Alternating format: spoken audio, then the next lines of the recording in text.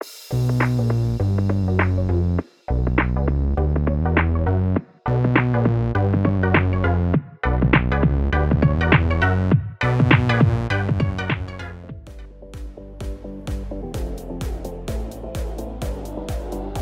welcome everybody to another episode of the Love Island Cast Australia. I am one of your hosts, Chris Phelps, and my co-host and very good friend, and I'm very happy to have him back, is Mr. Dave Horrocks. Hey there, Chris, you old James Blunt, you. I thought I was out. I thought I had a while. I thought I had a year initially to get back into this, but you dragged me back in. I just slowly started throwing little crumbs out, and I knew as soon as you started watching it, Dave, you would be back. You're going to see things come up in my Twitter feed, you know, like Love Island Cast. Oh, we're doing the Australia one. What? Are we?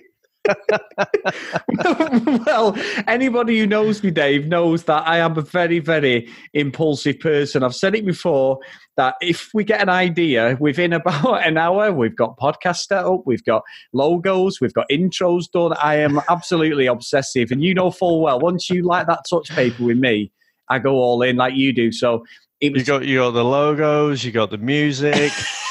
Just need to sort out a co-host. But what I have to say, I listened to yesterday's, and what a great job Sam did. And I could tell, you know, you were relying on Sam to have the whole itinerary of who people were and everything. It was like you on a different level.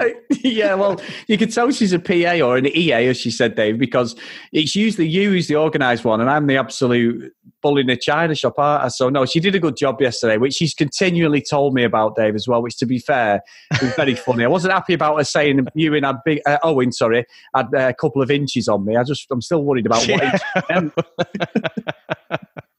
Only a couple. hey, the only thing I've got on him, I think, on inches is probably my nose, Dave. That's about it. The old sundial. Dave, I can get a new co-host, you know, if you can.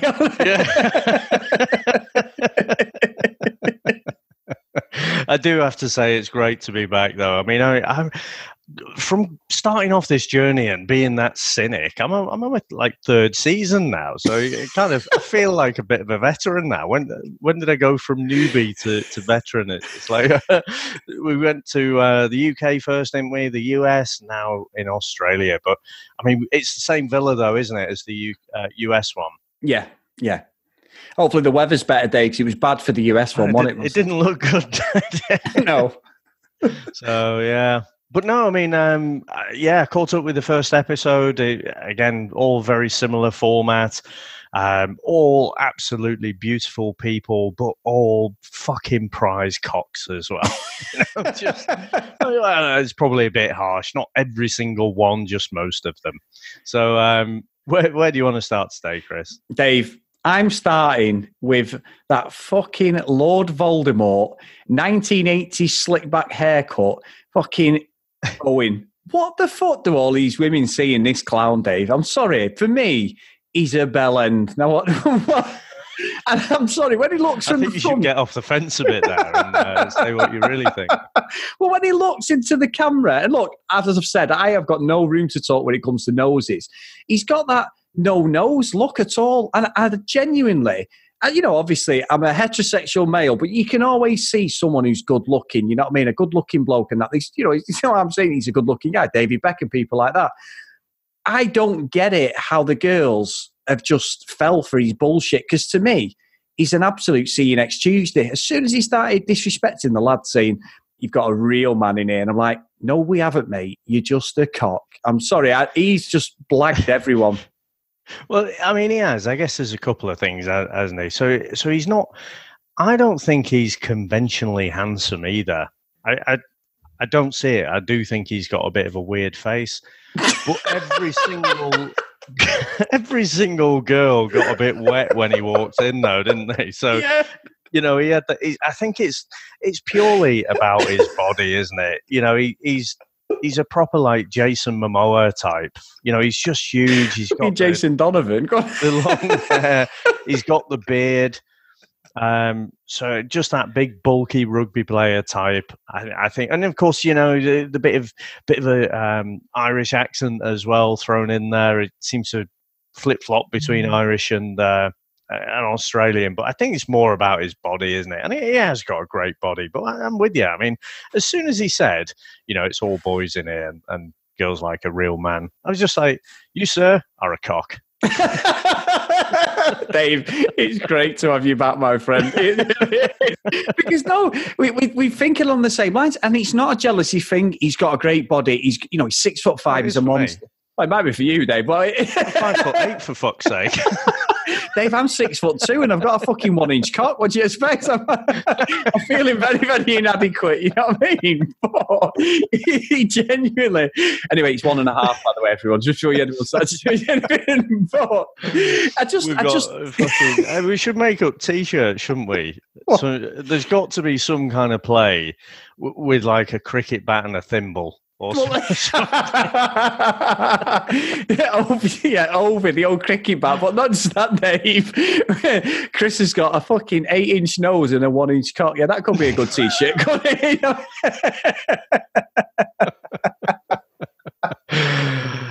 So we do love iTunes reviews, people. So if you want to get your own opinion in there on that statement, feel free to. But yeah, no, I think we're on the same page with him. I think he's just a little bit full of himself.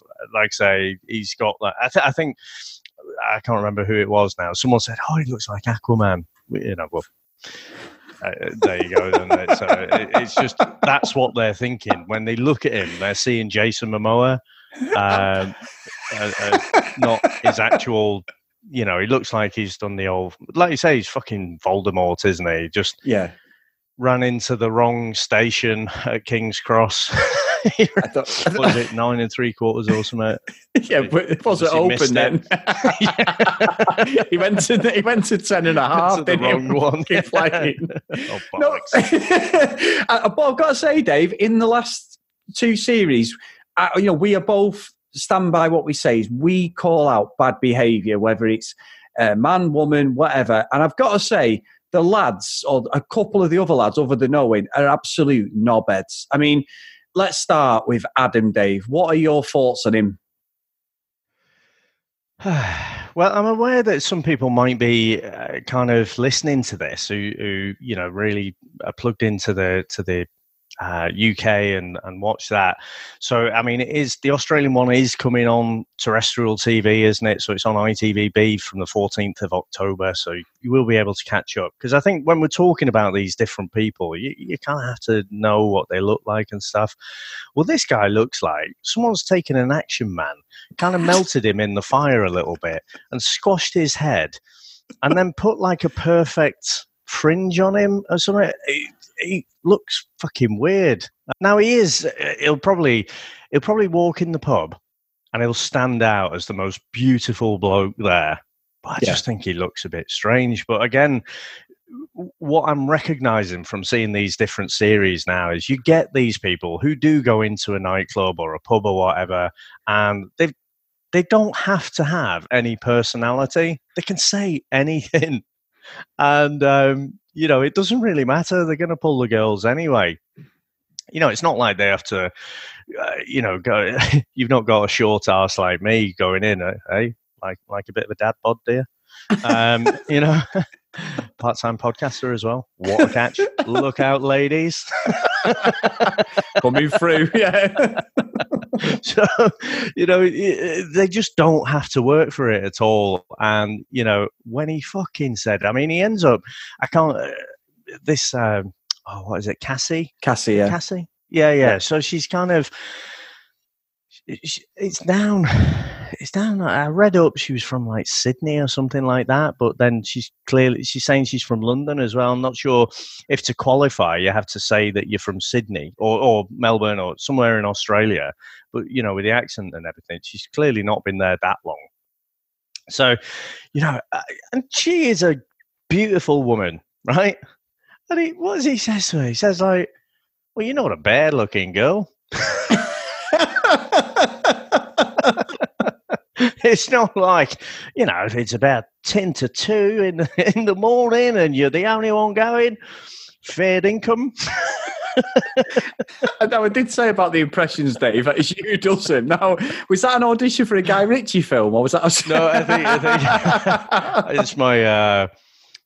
What's the guy? The Mary Poppins bloke. Dick Van Dyke. Dick Van Dyke. Hey, Poppins. No, it's more. Have you seen In-Betweeners 2? Yes. Where you got Jay. He's working in the toilets, and he's like, "No." It wasn't a bad Aussie accent, actually, Dave. But forget the accent, though. You don't. How to make a lady feel special. I mean, come on. You're not a bad-looking girl. What a fucking terrible, terrible thing to say. But yeah, I mean, bad.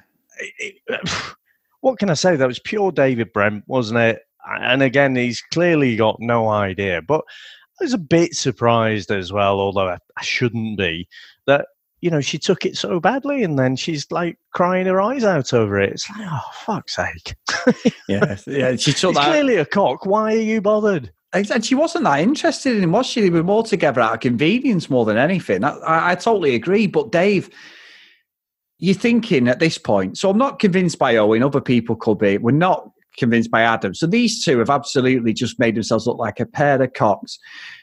And in comes Maurice, who says, you know what, lads, as you always say, Dave, hold my fucking beer, because he absolutely just acted like a knob towards Jessie. So he sat there, they're talking. Jessie's pied him off. She said, I think that's it. I've got to give Jessie full credit.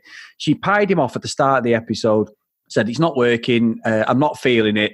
See you later. That's it. No problem with that. Got respect for Jessie for standing up for it, not wasting her time, not wanting to be with this guy. She did say later on it was like putting nails down a chalkboard. But this discussion that happened halfway through was a disgrace. The way he spoke to her was just, you do not speak to anybody about that. And it is the way he calls her out for not being able to communicate, doesn't like the truth. And every time she tried to articulate, he just talked over her, Dave. So, I mean, what did you think of that?